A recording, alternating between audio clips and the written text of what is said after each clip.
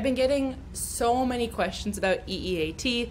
I am working on a blog post and checklist about this, but what better way to answer them than with a video, ASAP. So EEAT is the new version of EAT, which I loved so much because it was so fun to say, you've got to eat the competition. It was really entertaining. And now you have to eat the competition, and it doesn't flow quite the same way. I'm sure I could say one of the E's is silent, but like, no. So this is something they introduced in December of 2022, like with their full documentation. I'm sure it was like slowly starting to drip out before that. And basically what happened is, rather than just being about expertise, authority, and trustworthiness, they added a new E that is experience. And this specifically targets niche site owners who are making niche sites about things they'd never experienced before.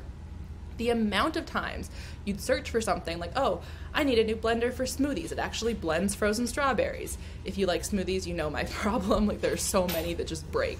And the amount of people who were talking about it, and I was like, you've never touched a blender in your life. Like, you've never used this thing. Especially for like niche sites about like, there was one I remember about NutriBullets, and I was like, you've never used a NutriBullet before. You just found this keyword and thought it was fun. But like, I didn't like it and I didn't find it helpful. And Google is so much about helpful content now. That's like their whole bag. They're really trying to like push helpful content. Yes, there are issues because they keep pushing backlinks by accident with it. That's part of the authority thing. But still, they are trying really hard to have actually helpful information that can't just be gamed like by adding a certain number of keywords or getting a certain number of links and just magically you'll rank. They want actually helpful content. And this extra element knocked a lot of people for a loop, especially in the travel field. The amount of people a year ago that were saying, just start a site on anywhere that has good keywords, even if you've never been and never want to go. And the whole time I was like, I don't know. I mean, hopefully you at least want to go, so you start it and then you go there and do some fact finding. But if you've never been, never want to go, never want to travel, why are you starting this? Like, what are you going to know that's helpful to somebody? Because realistically, I could talk about solo travel. Did it for years. It's like one of my specialties. I know how to handle that, especially solo female travel. But I've never been to India. So I cannot talk about solo female travel there because while I know one half of the equation, the more important half, I think, is the destination. I don't know anything about there. I could research it. Still very different than boots on the ground. Like, you can tell people who've like never encountered a dog before but have just read a lot about it, when they meet them, they do like the whole like stick their hand out for them to smell, but they're really rigid. Everything is like uncomfortable. And you're like, yeah, you read somewhere once, but you don't know dogs. And that's where this kind of came in. So let's talk about some ways that you can show EEAT on your site. We're going to go through a ton of them, so we're going to rattle through them really quickly. This is going to be kind of a checklist. If you want to know more about these, why they matter, how to implement them, join my SEO Roadmap course. That's where I go into tons of detail on this, many other things. I just added a new affiliate module that is over 13 lessons of the psychology behind buying, the way you can sell, the way you can market, ways to do affiliates on page, off page, and basically how I made my first $32,000 in a month from passive income, which was a mix, admittedly, of ads and affiliates, but like so much of it was affiliates. So let's dive into EEAT. First thing you need is an about page. You needed this before too. You definitely still need it. And it should have certain things on it. Why should I listen to you? Why the fuck are you an authority on this thing? What have you experienced? Where have you been featured? How are you going to help people? Why are you the person who can help them? And how are you like, what are your qualifications almost? But the qualifications can just be, I've talked about this a lot. And so many about pages have none of that. They're just like, oh, when I was 13, I walked through a wildflower field. And I'm like, cool, this is a site about blenders. How does that help us? You want it to be super, super informative, punchy, to the point, especially at the beginning, really get to like and I know it's a bit crude, but like the why the fuck should we listen to you? And that's something most people skip because it feels weird to like brag about yourself or call yourself an expert.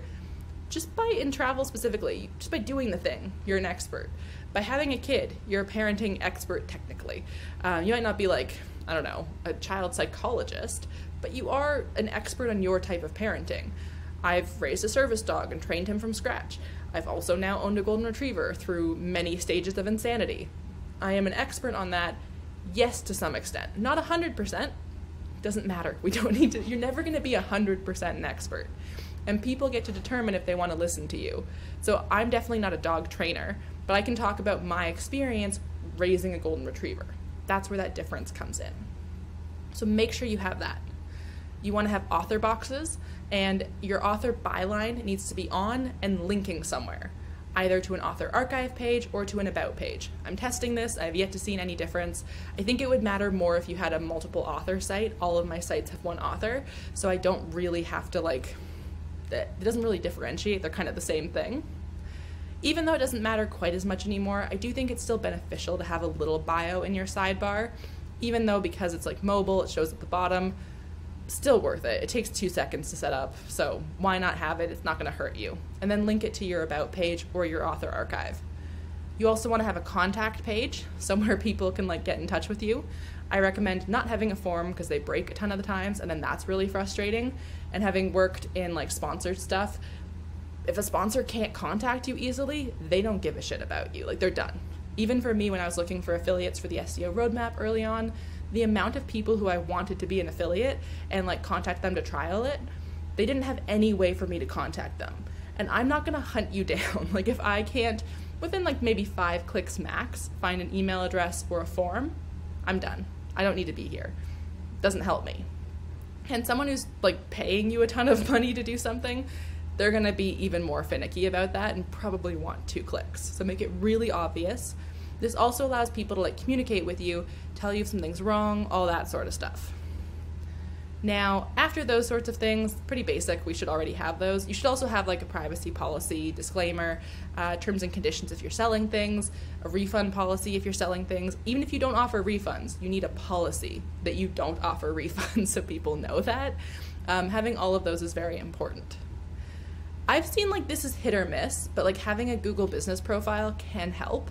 It's pretty decently easy to set up if you're not Canadian. It turns out if you're Canadian, it takes eons. It took me months to get mine set up. But once you have it, you have it. It's good to have.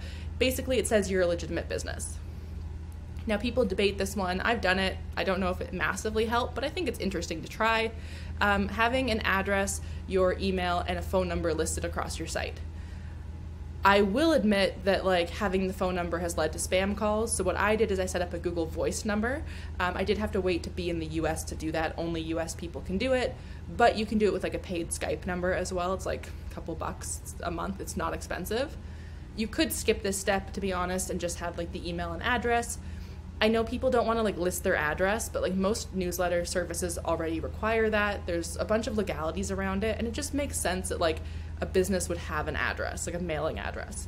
Even in the world of online businesses, Google hasn't really adapted to the sense that it could it doesn't have any address. So most people use a home address. You can rent office space. It doesn't really make a ton of sense. You can typically do a PO box. Tons of options there.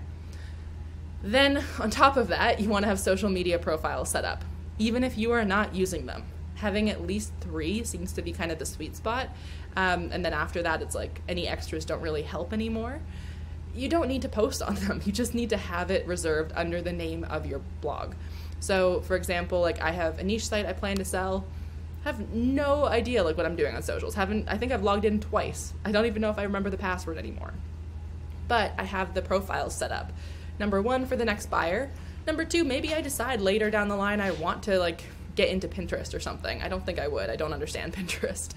And then number 3, that new buyer has them ready in case that's their zone of genius and that's what they want to do. So just having them ready is super helpful, and then linking them on your site so they're available. This is also kind of another method of people contacting you and looking like a legitimate business. Every business now has at least one social profile, typically a Facebook page, if nothing else. So that's where that comes in. Now, you also want to have basic trustworthy SEO settings, which is essentially having an SSL. So you're HTTPS, not HTTP, just a security thing.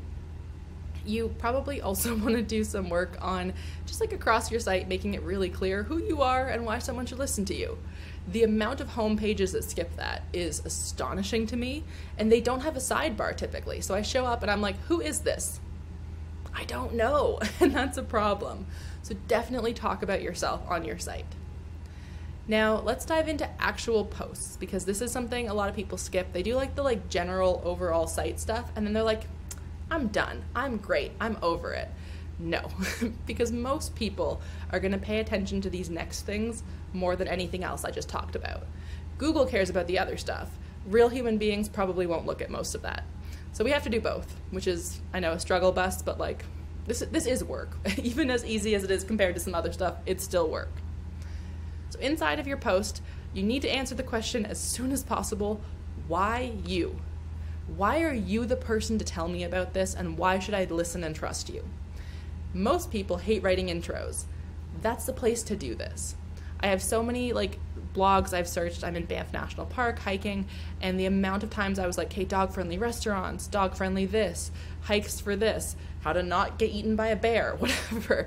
And they would just go like, in this post, we're going to talk about these 3 things, bye. And I was like, what? Like, come on. Like, I don't know if I should trust you now, because you've done nothing to prove it to me. And the intro is your first introduction to people.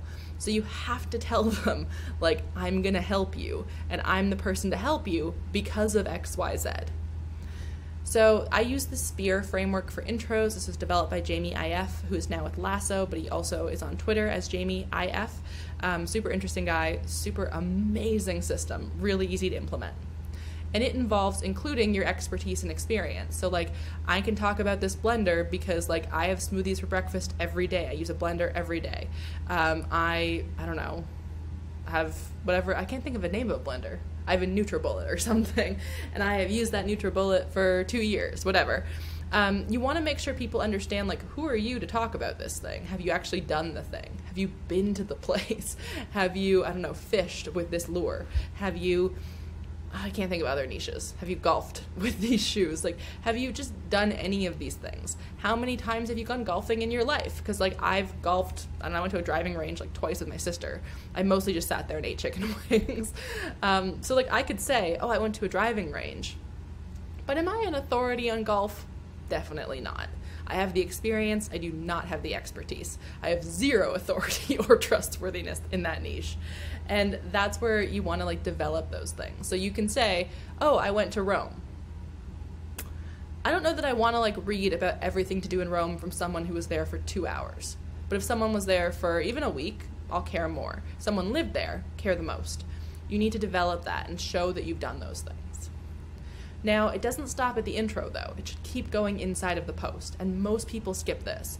Even my own writers, who I hired like 40 writers in January, and I've been training them since then, the amount of them who I said include experience, include expertise. And then they do it once, and they're like, hey, check the box, I'm done. Box is ticked, I'm like off to do something else, I'm set. No, you're not, because even though, yes, the intro is like a good place to start doing it, many people don't read that. But even if they did and they read it, they're like, cool, okay, I know that like Nina has been to Banff National Park now. If I never again reference personal experience, it sounds like I have just like recited Wikipedia and repurposed what everyone else was saying. You want to make sure you're adding your own information. So, oh, okay, I went to this dog-friendly restaurant.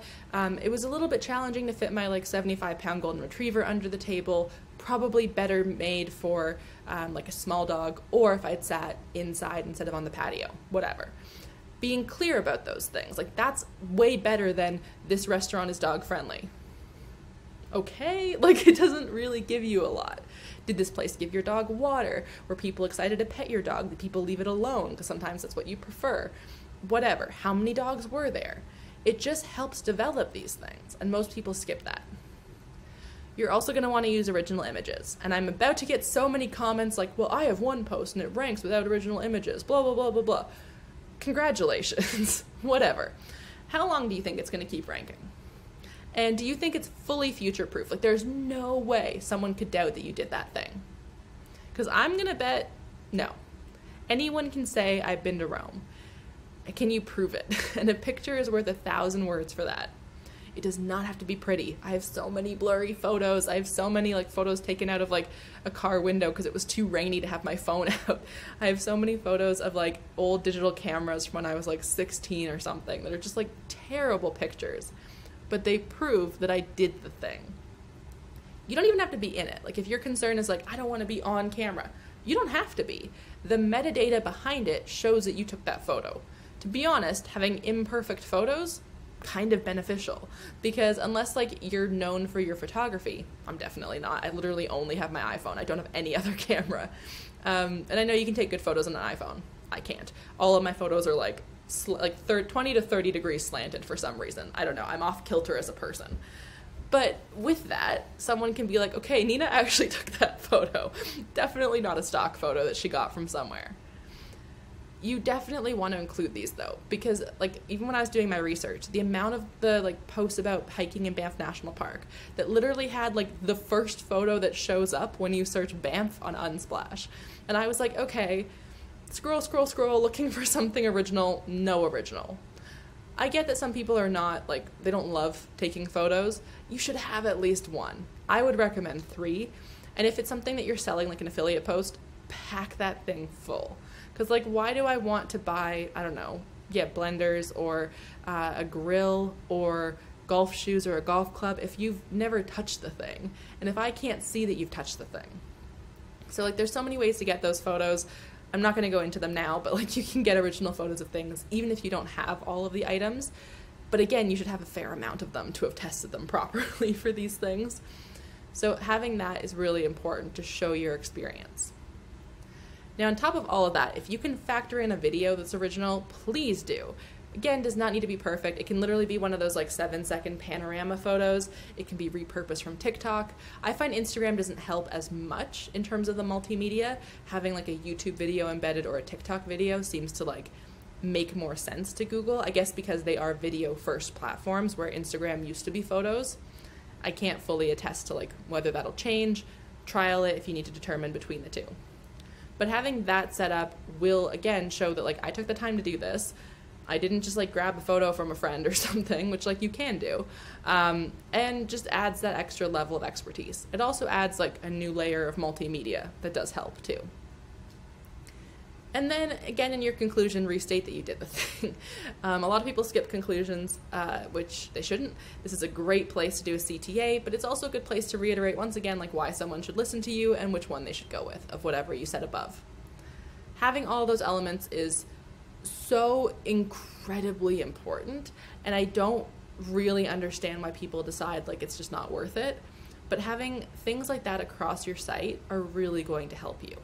There's other things you can do as well, screenshotting testimonials or emails that you got from people or social media things where someone's like, oh, I booked this because of you.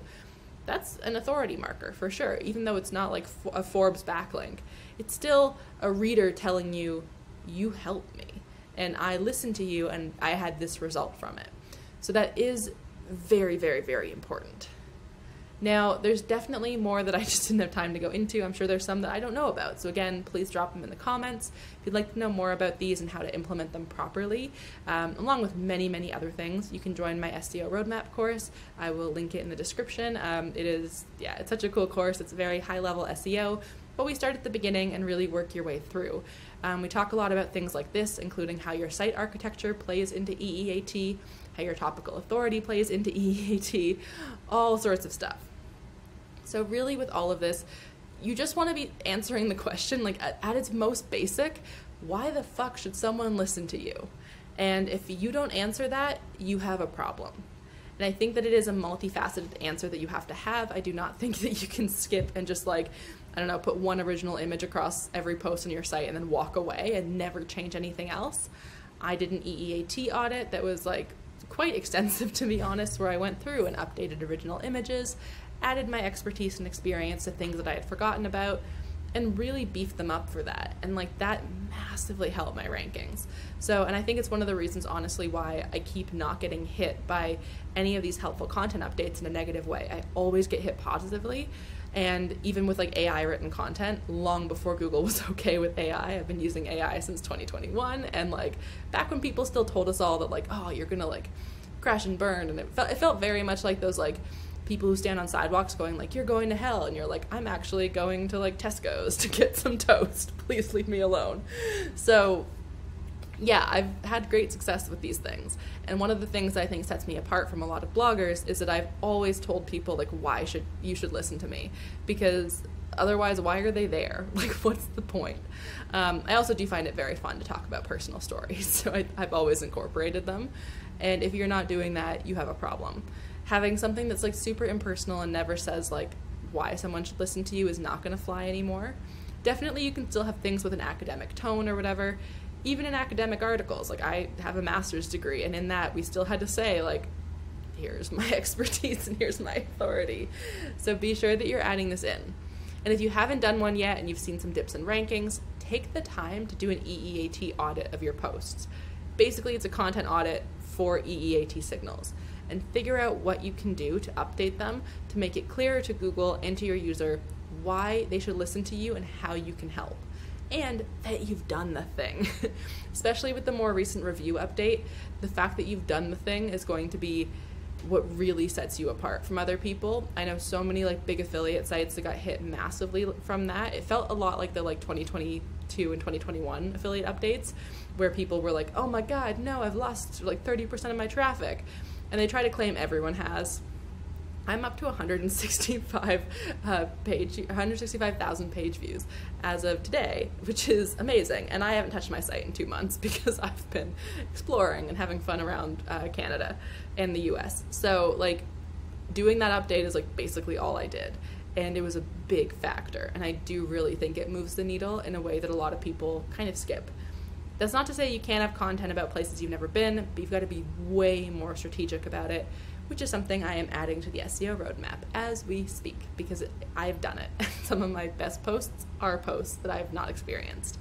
So yeah, I hope that helps. If you have questions about this, please ask in my SEO for Travel Bloggers Facebook group.